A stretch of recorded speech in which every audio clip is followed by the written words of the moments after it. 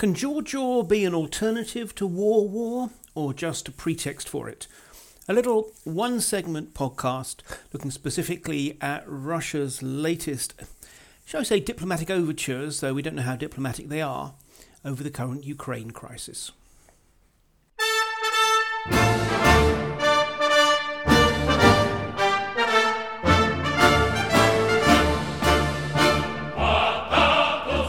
Hello, I'm Mark Galliotti, and welcome to my view of Russia in Moscow's shadows. This podcast, of varying length, frequency and format, yet always reassuringly low production values, is supported by generous and perspicacious patrons, who also receive extra perks and bonuses appropriate to their tier. If you'd like to join them, just head on to patreon.com/InMoscowShadows. But now, on with today's programme. I will confess I was in two minds about doing a podcast this weekend because I was trying desperately to get some other projects off my desk.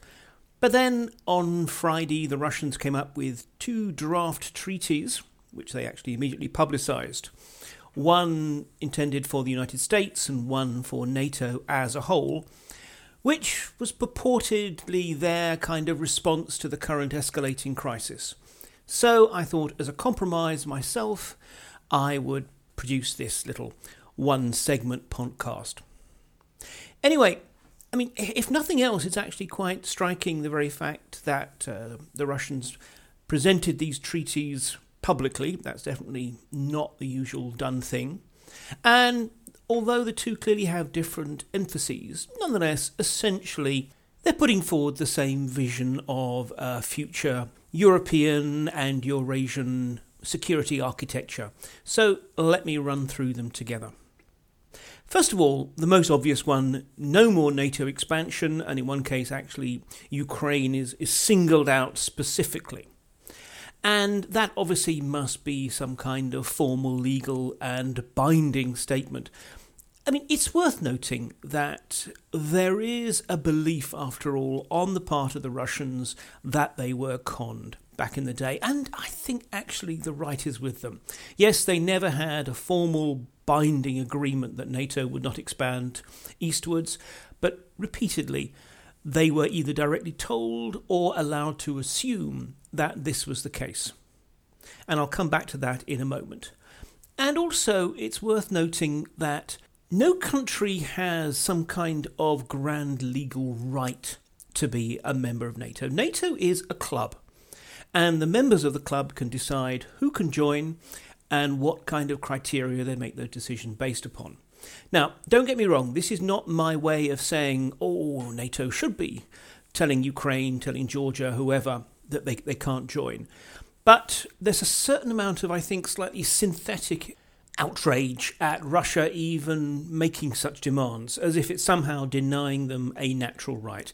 Well, that it's not.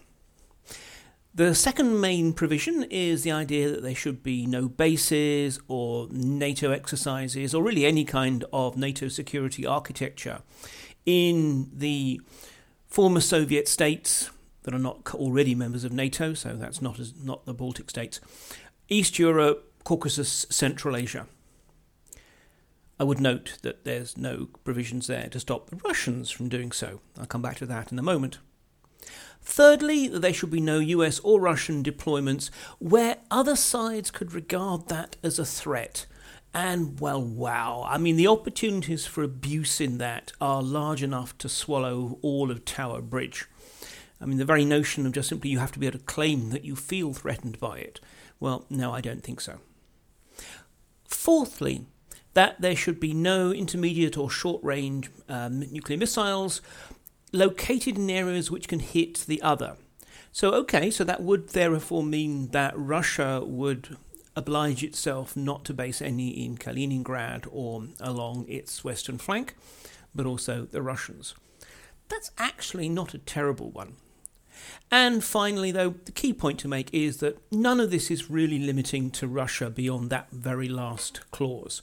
Yes, Russia also says it accepts the view that security is indivisible, the authority of the UN Security Council and so forth, blah, blah, blah. But it's certainly not in any way presenting itself in a position where it pulls back. I mean, for example, think of the existing admittedly not too huge, but could easily be ramped up, military deployment in Belarus. No question about that ever being sort of constrained by this. According to the Russian Deputy Foreign Minister Sergei Ryabkov, he said, look, this is a take-it-or-leave-it deal. There is no scope for negotiation. We should not, however, take him wholly at his word.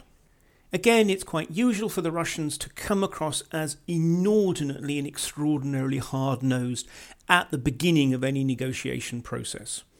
And frankly, you do not put out these kind of things unless you regard them as the start of a conversation.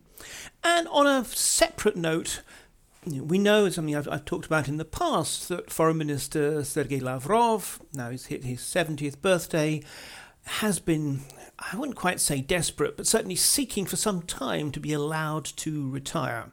So it could actually be that Ryabkov, as one of the potential candidates to succeed him, is in some ways making his own pitch to show that he can be every bit as resolute, brackets, bloody-minded, close brackets, as the old boss. So again, there's also likely to be human factors involved in quite how this is being pitched.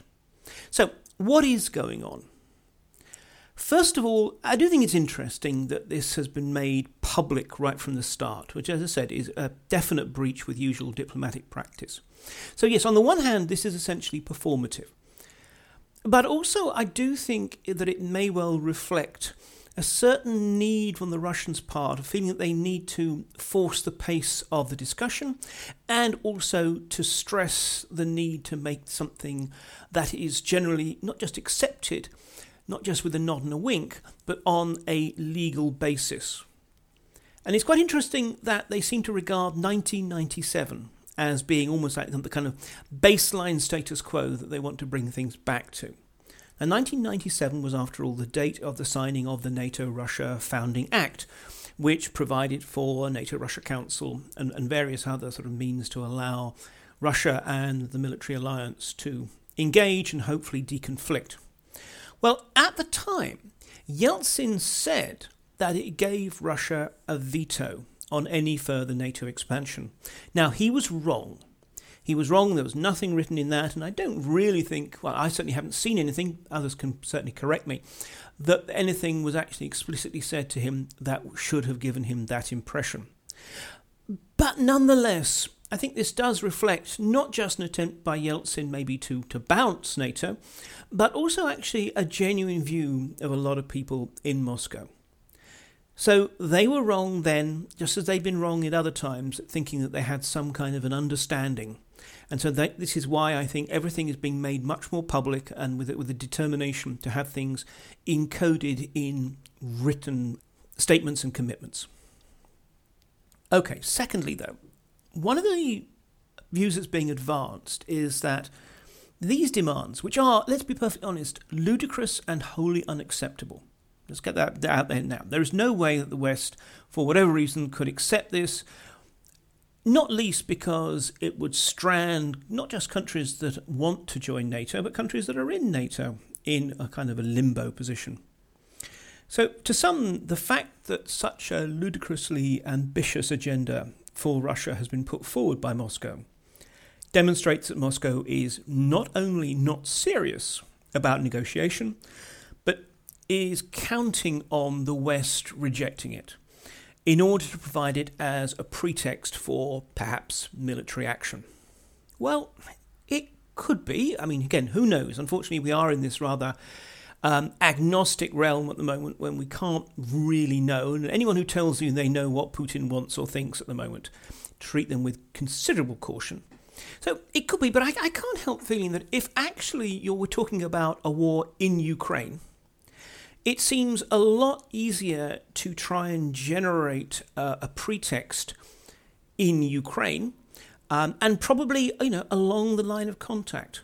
I really don't think it's beyond the wit of Russia's active measure specialists to find some way of triggering what they can at least present as a Ukrainian attack or similar. Rather than go through all this kind of grand theatricality of presenting Europe and North America with a treaty as a basis for explaining a conflict on Ukraine's borders. Because if anything, NATO now becomes more engaged, not less. The Russians have chosen to make the Ukrainian conflict part of a much wider attempt to renegotiate the whole East-West strategic architecture. Well, as I said, why on earth would they want to make what happens in Ukraine more important rather than less important for NATO? I mean, I don't know. Again, there's a problem with trying to apply what seem to be common sense strictures. But nonetheless, I don't know, the pretext argument honestly doesn't work for me, and I hope I'm right on that. And therefore, actually we come back to what in many ways is the most obvious point, which is actually that this is instead an invitation, a very, very high bid, but nonetheless an invitation to join a negotiating process and a conversation. Because there are things to negotiate. I mean, there is no way of getting around the fact that at the moment the fundamental basis for the relationship between NATO and Russia is in a pretty bad shape. And actually addressing some of the concerns makes sense.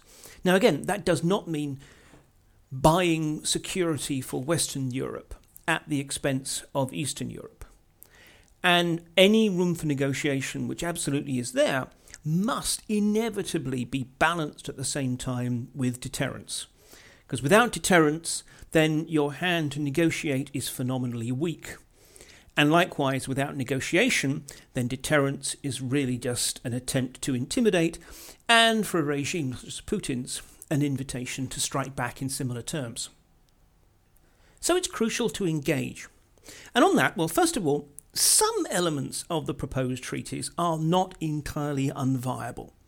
There's stuff about deconfliction and so forth. Now, look, this is by no means the important elements of the treaty. I mean, in some ways, I can't help but feel that they're just the kind of the chrome to hide the core Russian demands. But the point is, they provide the basis for actual discussion. You don't just simply have to turn around and say, every single word in these documents is unacceptable and antithetical to our views. You can actually say, there are issues with which we don't agree. There are issues which we think there is mileage. Let us talk.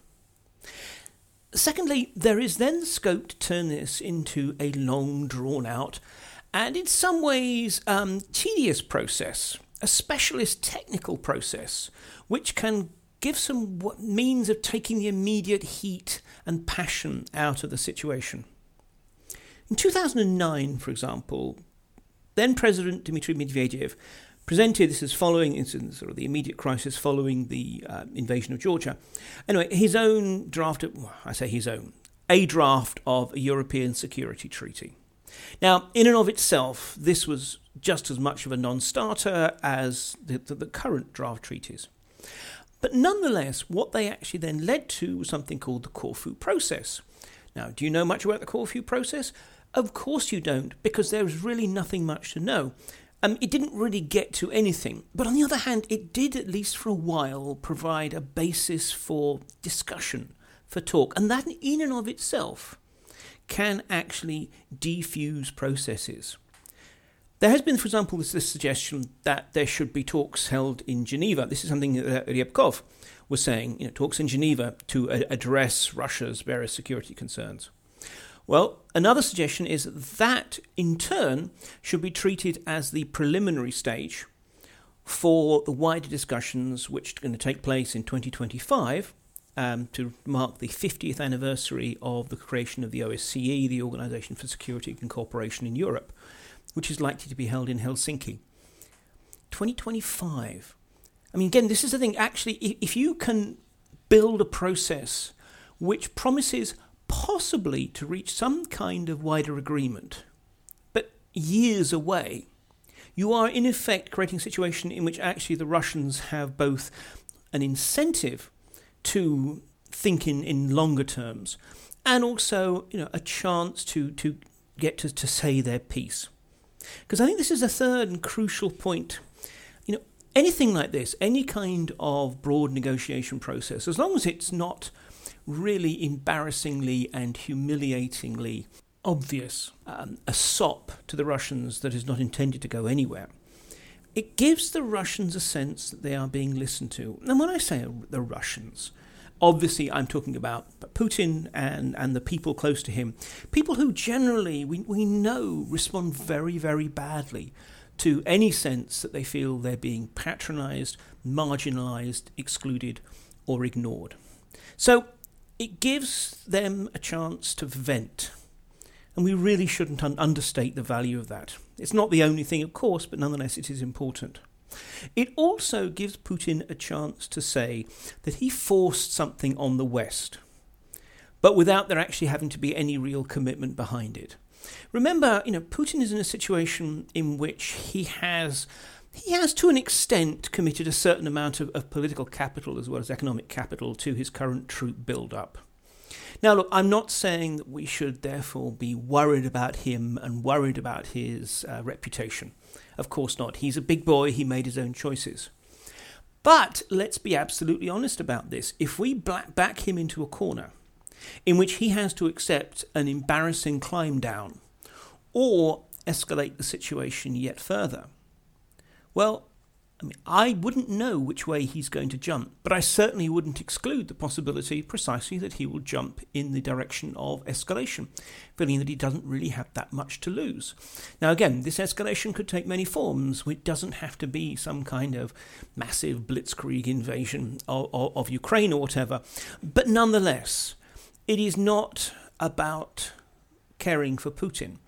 It is about ensuring that the chances to reach some kind of a peaceful settlement of a current crisis are the greatest, that we should not forget his need to at least be able to have some kind of face-saving way of stepping back from the brink. And remember, one of the reasons that are sometimes advanced for why now is that Russia's leaders probably feel that the window of opportunity for them to be able to throw their weight around, for them to be able to make some kind of substantial difference to the whole security architecture of Europe, may well be closing for a whole variety of reasons that I won't go into now. But nonetheless, if that is the case, then surely, again, that makes another good reason why we should be playing for time. Because we absolutely want to be in a situation in which they will feel that that window is that much more closed, he said, wishing he hadn't continued this window metaphor. So we have all kinds of good reasons to talk to the Russians.